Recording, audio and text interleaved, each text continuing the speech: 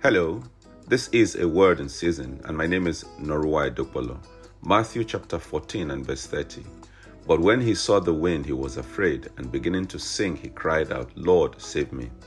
If you want to walk on water, you must be mindful of what you listen to or what you watch.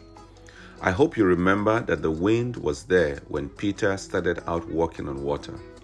But so long as he kept his gaze on Jesus, he walked on water. But the moment he took his eyes off Jesus, he began to sink. I'm reminded of Galatians chapter 3 and verse 3. Are you so foolish, having begun in the Spirit? Are you now being made perfect by the flesh? When we look away from Jesus, it's like we switch from the Spirit to the flesh, and then all hell breaks loose. The pains return, the fears all come rushing back, etc., etc. It is very likely that you are in such a place right now as you're listening to my voice. Take your eyes back to Jesus. The Bible says faith comes by hearing. Are you also aware that fear also comes by hearing, by seeing, etc.?